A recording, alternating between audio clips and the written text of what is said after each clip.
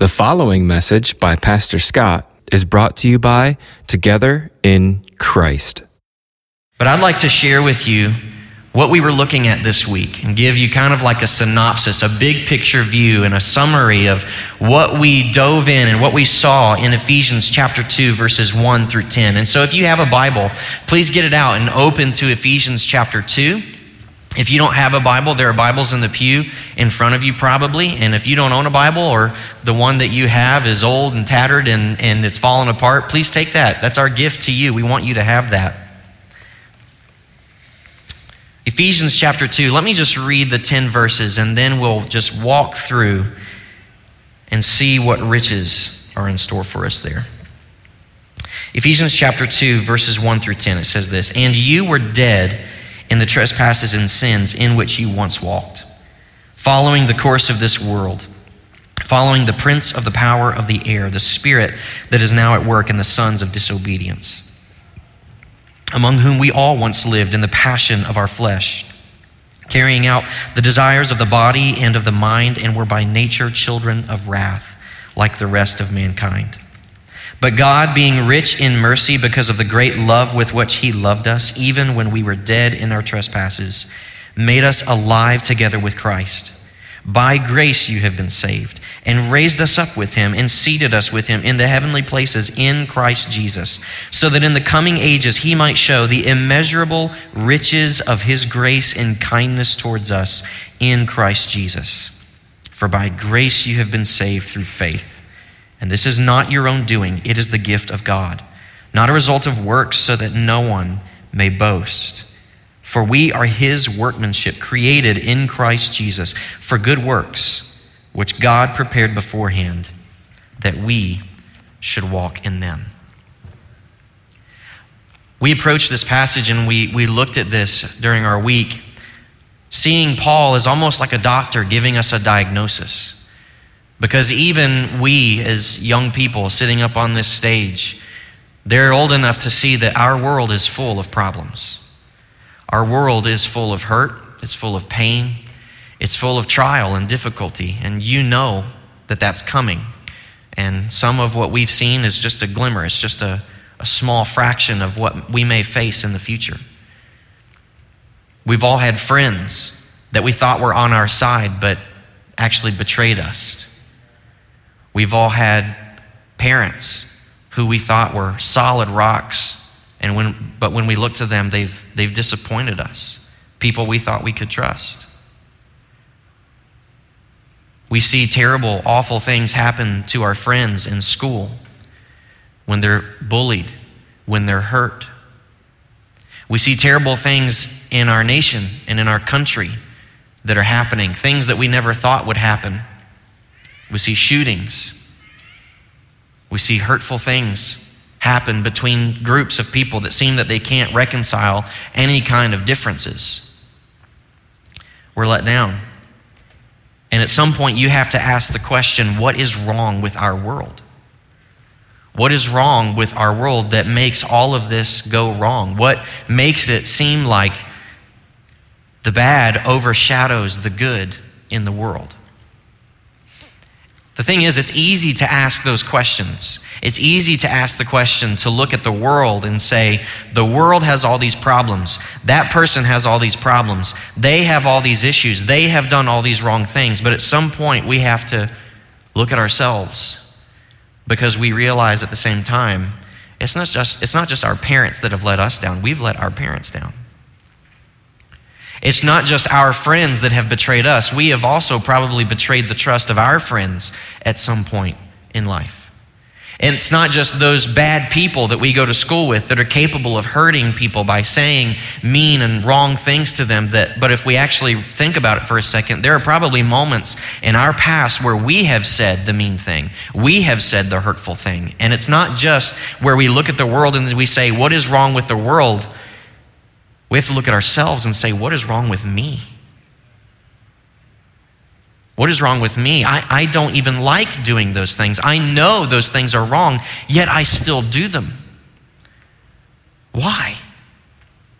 Paul, like a good doctor, in verse 1, gives us the diagnosis of what is wrong with us. Look at verse 1, if you would with me again. And you were dead in the trespasses and sins in which you once walked. There's your diagnosis. You're dead. Surely physical death is a part of the curse of sin in our world. But the death that's being referenced here is the spiritual death that came into the world when Adam and Eve fell, when they rebelled against their Lord and their God and they did not believe his word and they ate of the fruit of the tree of the knowledge of good and evil. They died that day, separated from God, no longer to walk in fellowship with him. And that same death is inherited to every single person that has come after them. We are all in a state of spiritual deadness where our eyes are blinded to the truth. And even though we know what is right and good, we do not have the ability to carry it out and to walk the perfect life that God requires of us. We are dead. That seems like a pretty bad diagnosis, to be told that you're dead. And normally when a doctor gives you a diagnosis, and if I were to go and hear a bad diagnosis like that, my first question to him is going to be, you're going to need to explain this to me a little bit. You're going to need to show me that I am dead. Like, that's not just something that you put on the table without support. And Paul, like a good doctor, again, he does that. He gives us some support, almost in a way of showing us what some of the symptoms are of those of us who are dead in Christ. He continues in verse 2. He says, in which you once walked. Symptom number 1, following the course of this world. Symptom number 2, following the prince of the power of the air, the spirit that is now at work in the sons of disobedience. And symptom number 3, among whom we all once lived in the passions of our flesh, carrying out the desires of the body and of the mind. Our symptoms are that we follow this world. As the world goes, we go. Whatever our friends are doing, it doesn't matter what the Word of God says, we jump right in line with what the world expects of us to do. If the world expects us to behave in a certain manner, to jump on board with the latest trend and the newest thing, it doesn't matter what God's standards are. We want to be in line with the world. We want to be accepted. We want to be loved by what the world has to offer, so we jump right in. Whatever the world says that our standards and our goals should be in this life, whether that's amassing a ton of stuff or a lot of money, that is what we pursue and that is what we go for, because that is what the world values. And so that is what we do. We follow the course of this world, not thinking about how it applies to the standards that God has given to us. We follow the prince of the power of the air. It's scary to think about the fact that as we are dead in our sin, living in the transgressions and sins, walking in those, that we are actually following the father of lies, Satan himself. It might not feel like that at times. We might never want to say, yeah, I'm a follower of Satan. We don't do that. It would take a lot for us to get to that point. We think of those people as just a really strange group over here that is really into the occult and wants to be Satan worshipers, and they hate God. But actually, when we follow Satan, what we're doing is we're giving into temptations just like our first father did, Adam, when he ate of the fruit of the tree. We're listening to Satan deceive us and to trick us and to lead us in paths of unrighteousness. And when we follow that course, it's as if he is our God, he is our Lord, because at his prodding, we answer, we follow. It's the spirit that is now at work in the sons of disobedience. And you might like to think that you've never been a follower of Satan, but it says right there in the Word of God, the spirit that is working in the sons of disobedience, among whom we all once lived. All of us, before we were in Christ, before we knew him, were following Satan.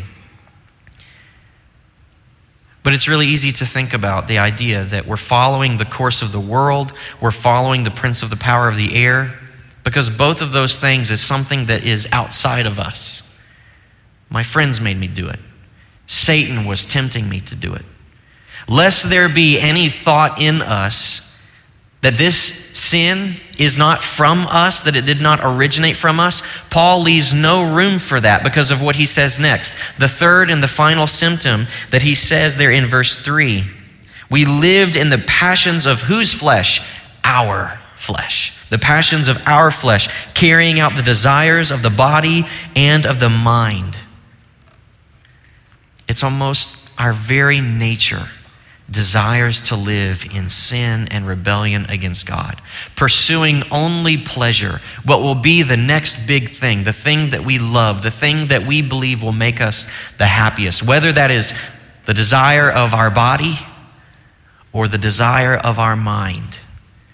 We can't blame the world for our sin, and we can't blame Satan for leading us astray from God, because what we see is that we actually desire to follow where Satan would lead us.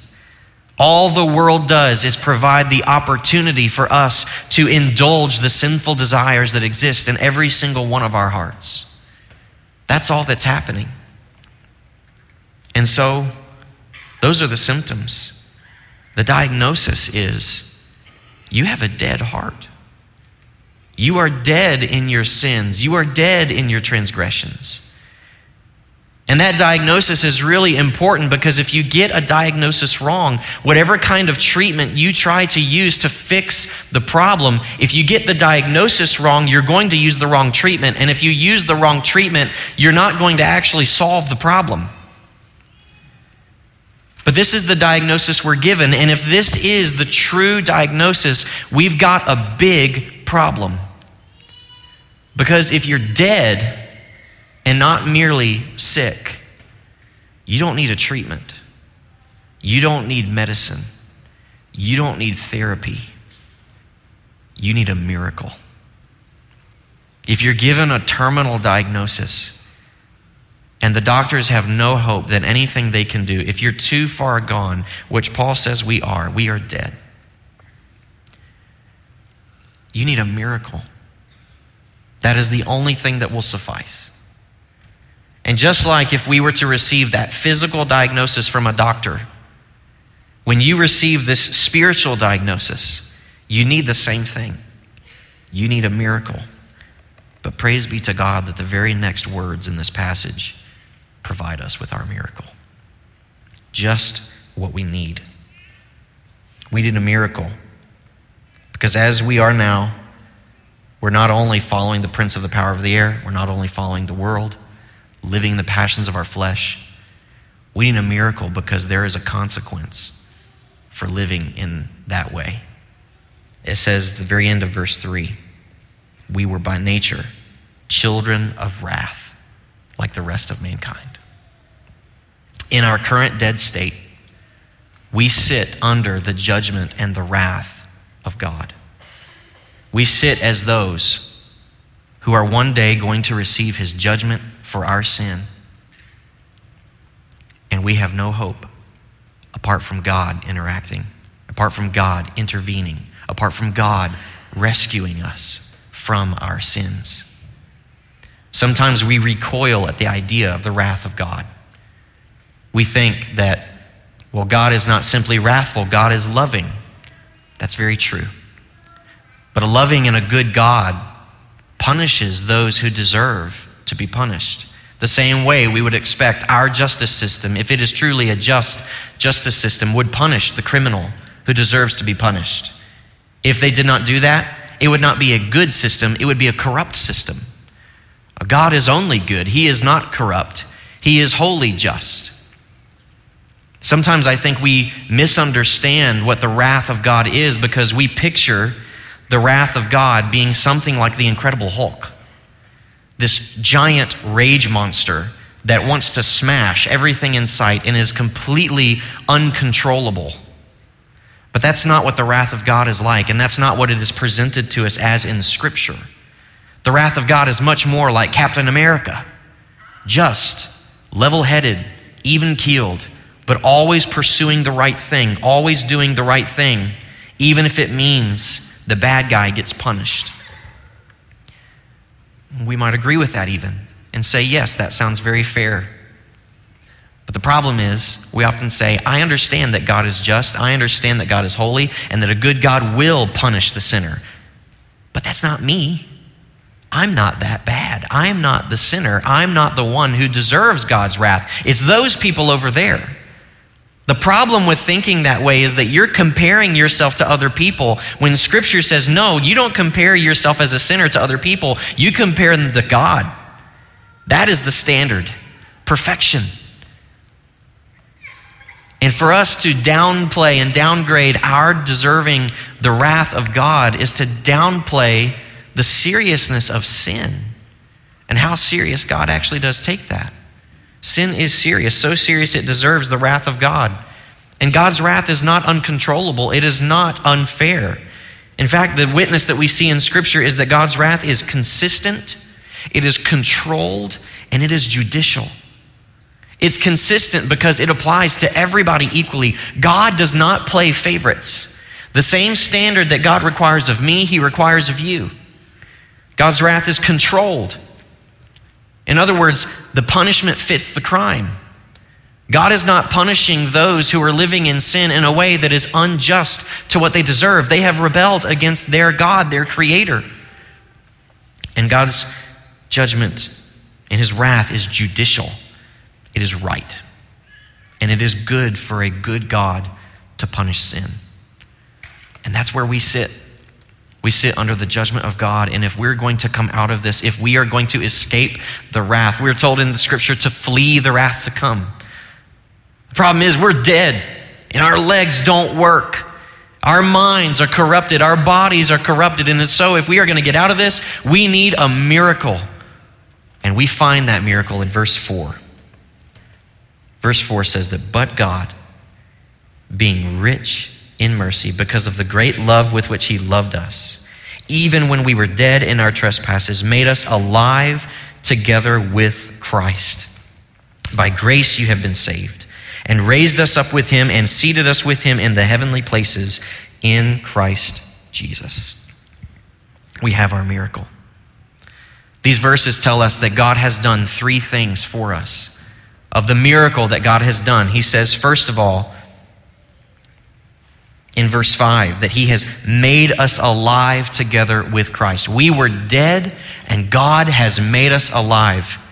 We talked about at youth camp the doctrine of regeneration and what it means for God to remove an old, dead, hard heart that is our nature and to replace it with a live, beating heart of flesh that now loves the Lord and responds to His call and sees the glory that is in Christ.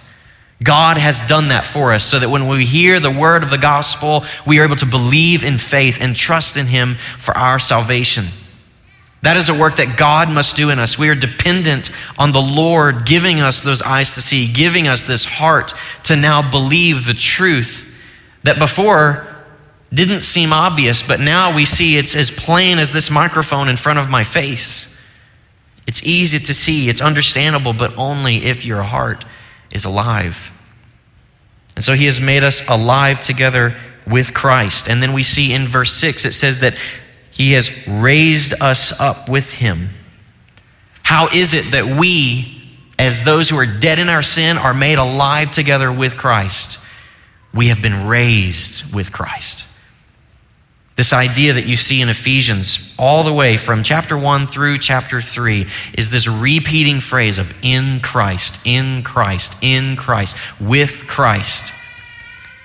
What you have to understand is this, is that if you are one with Christ, if you've been saved from your sin, you have been united with Christ to where the work of Jesus and everything that He has done. So let's just review that for just a second.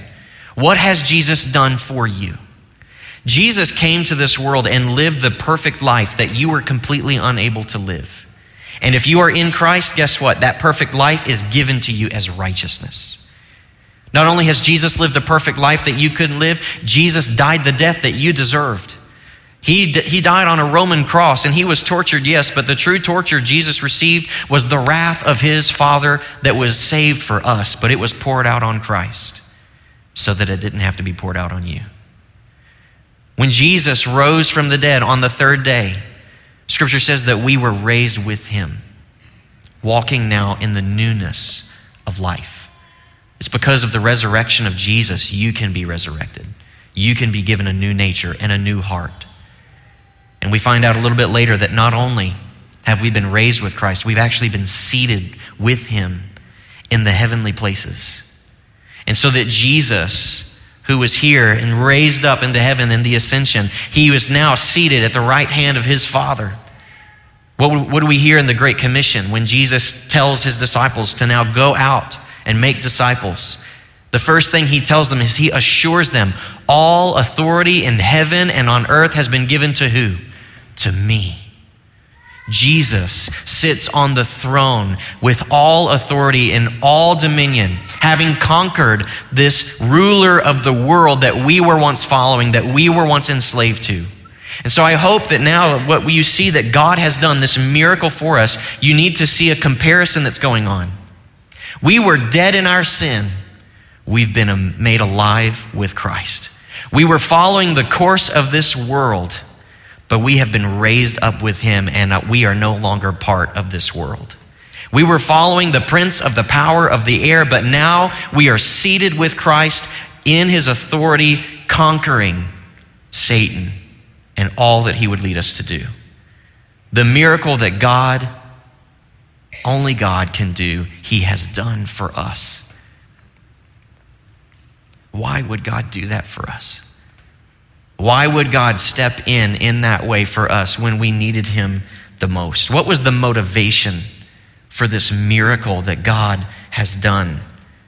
Look again at verse 4, and we see pretty clearly what the motivation was.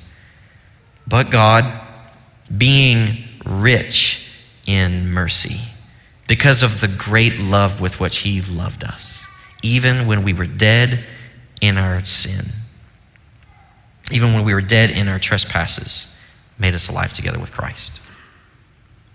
What's the motivation? God is rich in mercy, and God loves us with a great love.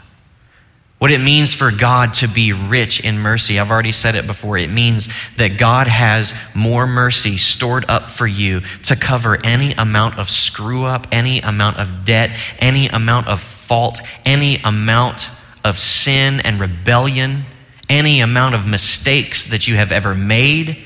Yes, you have made those, but our God is not a God that is bankrupt. He is rich, and he has more than enough mercy that he is willing to shower out on you to forgive you of your sin.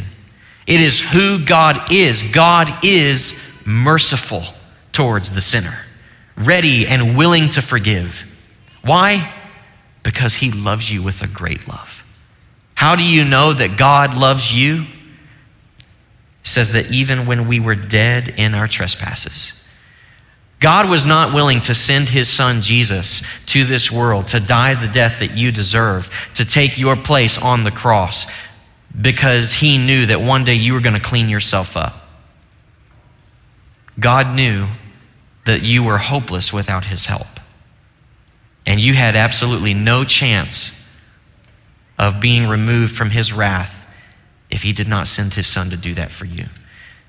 So God did not send Jesus Christ when the world was finally the way it should be, when you were finally the way you should be, when you finally cleaned up your life the way that everybody tells you you got to clean up your life. No, God sent Jesus to die for you when you were in the depths of your sin, when you were in the most rebellious place that you've ever lived, when you were the most helpless that you're ever going to be. That is when God sent his son to redeem you from your sin.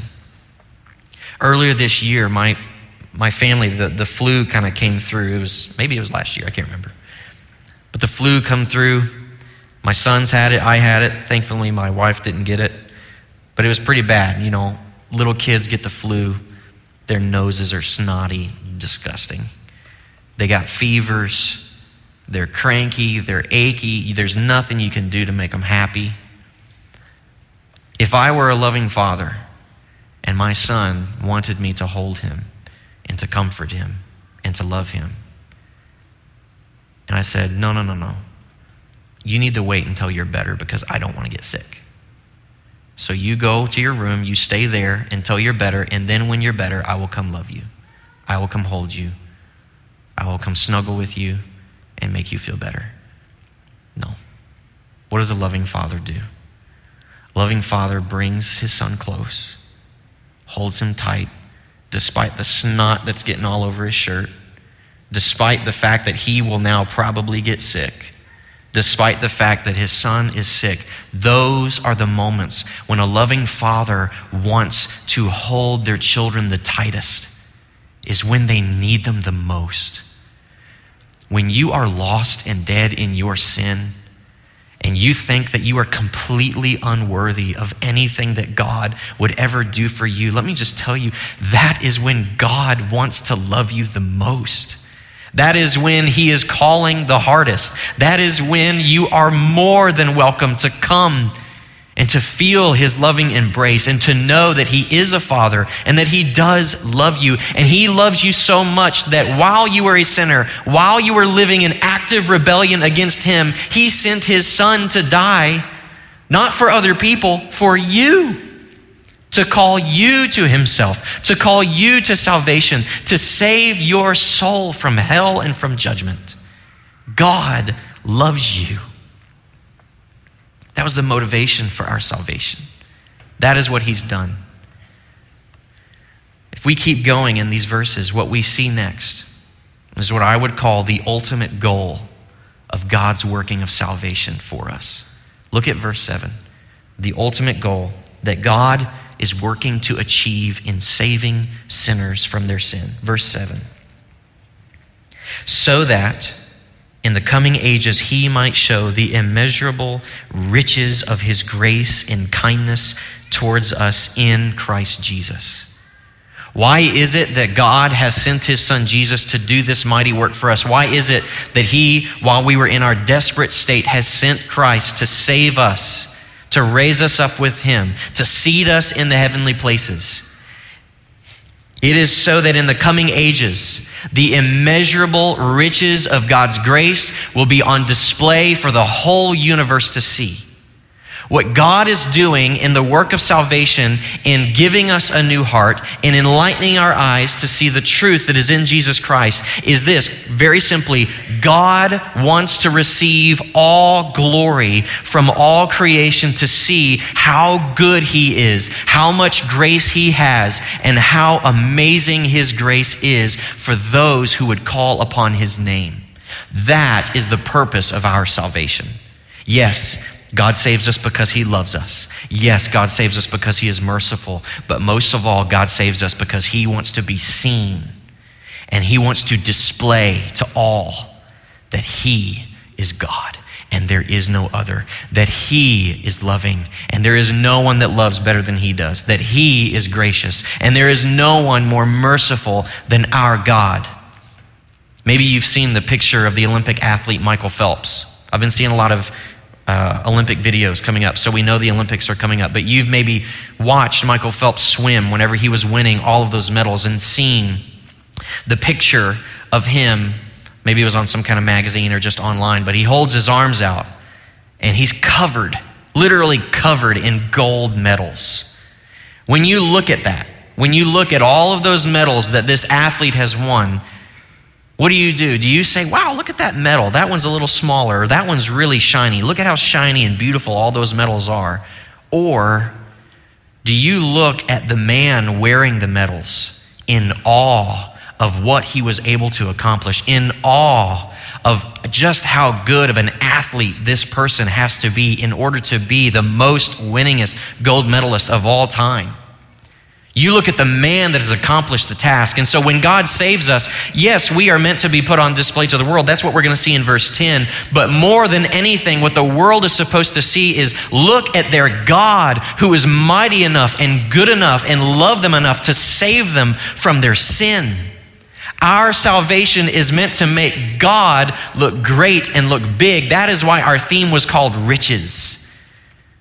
Because what is put on display in the gospel and in Christ is that our God has more wealth than anybody will. And we're not talking about money. We're not talking about possessions. We're talking about his vast ability to save the sinner that is the most lost. Our God is rich in mercy. That is our God. How is it that God ensures that that goal of his glory is accomplished in salvation? How does he make sure that that happens? Look at verses 8 and 9. For by grace you have been saved through faith, and this is not your own doing, it is the gift of God, not a result of works, so that no one may boast. How does God ensure that he is the only one who gets glory in our salvation? He makes salvation by grace alone. We are told in those verses that we're saved by grace through faith. It is not your own doing. It is not the result of works. So any of you that think that God will finally accept you once you clean your life up a little bit, once you rectify some of the mistakes that you've made in life, once you finally start making some good decisions, once you finally get rid of the addiction that you're dealing with, that right there tells you no. Because if you trust in those things, you're actually not going to be saved. Because if people were able to save themselves like that, there is no glory in it for God. God wants all the glory. He wants to, as the last phrase in verse 9 says, he says that so that no one may boast. He wants to take away your ability to boast about your salvation. And if your salvation is anything about, well, I did this. I made this change in my life. I made good on this bad decision that I made. I did this. I did that. I. You're missing something. You're missing God. God wants to be the one to boast about our salvation. He wants to be the one to take all of the credit. And if we seek salvation in any other way, all we're doing is committing cosmic plagiarism.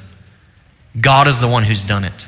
God is the one who saved us. It is by grace alone, through faith alone. For by grace you've been saved through faith. What is faith? Faith is a simple matter of trusting, of believing with the sense of trust that I will only be saved because of what Jesus has done, not because of what I have done. That work that I listed earlier, that Jesus lived the life you couldn't live. He died the death you deserved. He was raised from the dead so you can be raised from the dead. And he is seated with God, and you will one day finally and fully be seated with God in the heavenly realms. That is the work of Christ. And if you see yourself and you say, I know that I'm a wretched sinner, I do not deserve the goodness and the mercy and the forgiveness of God, but I trust and I believe that in Christ Jesus, God can save me from my sin. That is what it means to have faith in Christ.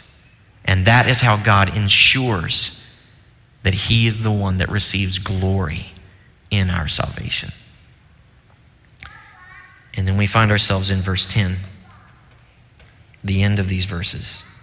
For we are his workmanship, created in Christ Jesus. This isn't of us. We've been created by God. We are a new creation. The same idea that we see when we talk about the doctrine of regeneration, of God removing an old dead heart and replacing it with a heart of flesh that now beats, that is now alive and brings life to our spiritually dead state. He says that we are his workmanship, created in Christ Jesus. That word created that you see there in verse 10, the only other time that word occurs in the whole New Testament is in Romans chapter 1.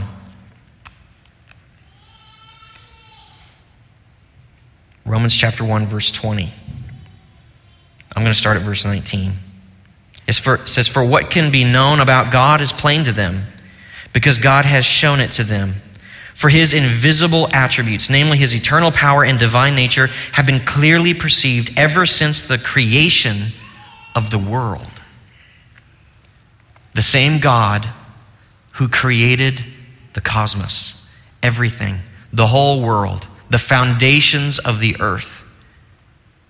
It took the same power of the God who created the universe to make you a new creation in Christ, if you have indeed believed and trusted in him for your salvation. It is the same power that is at work within you when he saves you from your sin. And as a new creation, we are given a new life. and a new creation walks in the newness of life. Not like what we see in verses 1 and 2 when it says, and you were dead in your trespasses and sins in which you once walked. Your life before you are in Christ is characterized by a life that is walking in sin, following the course of this world, following the prince of the power of the air, living in nothing but the desires of your body and the desires of your mind. But when you are in Christ, when you are made new by the power of God, you are walking in the good works that God has prepared beforehand. You are living in obedience to the Lord. You are living a life seeking to glorify Him with everything that you do, whether it be your job as a student or your job at work, the car that you buy, the family that you are a part of, the ministries that you are involved in your church, all of that. All of these good works that you are given, you are not saved by your good works because you are saved for good works. And you as a Christian now living a life, living out these good works is meant to further display the goodness of God, because when people look at you living your life and they see these good works, who is it that they glorify? Your Father in heaven, the one who made you new, the one who gave you that new life. All of this, all that we see here, who is it that has done this work of salvation? It's God. And why has He done it? To display the immeasurable riches of His grace and kindness towards you in Jesus Christ. God wants to be made famous by saving sinners. And He has done that. And if that is you, if you sit under His wrath, justly deserving His punishment, God is a loving Father, ready and willing to forgive you for your sin, because that will make Him glorious. And it will give you new life so that you may walk in the newness of life. That's what we learned at camp this week. Would you pray with me? Our God and our Father, you are truly great and truly glorious. Lord, we can take no credit for the salvation that you have offered to us in Christ, that you have completed in Christ. Though we have not lived as you have commanded us to live, Father, we fall short, dramatically short. You have provided to us salvation through your Son, living a righteous life, yet still dying. The only one who never deserved any of the judgment for sin, your Son Jesus took it all so that we might be forgiven, so that we might be made new through the resurrection in power. Lord, so that we will one day look forward to us as a new creation, having been started but not yet done. Lord, one day you will complete that work. And though our life is now hidden with Christ in God, one day we will see Him face to face, our brother, seated at your right hand, to worship you forevermore for the work of salvation that you have accomplished. Lord, you have truly displayed the riches of your grace. And God, I beg that people would have seen that this week, that it would change the entire trajectory of their life, whether they've been a Christian for 5 minutes or for 50 years. God, would you make yourself glorious in our sight so that we would be completely content, throwing away our lives, throwing away our possessions, throwing away our money, so that we can run for the one truly glorious thing in this world, which is yourself. Father, satisfy us. Let us see the riches that are with you. Oh God, we love you. Thank you for loving us first. It's in Jesus' name we pray. Amen. You have been listening to a message by Pastor Scott from Together in Christ. This content has been provided to you by Monroe Missionary Baptist Church. For more information, visit us online at mmbconline.org.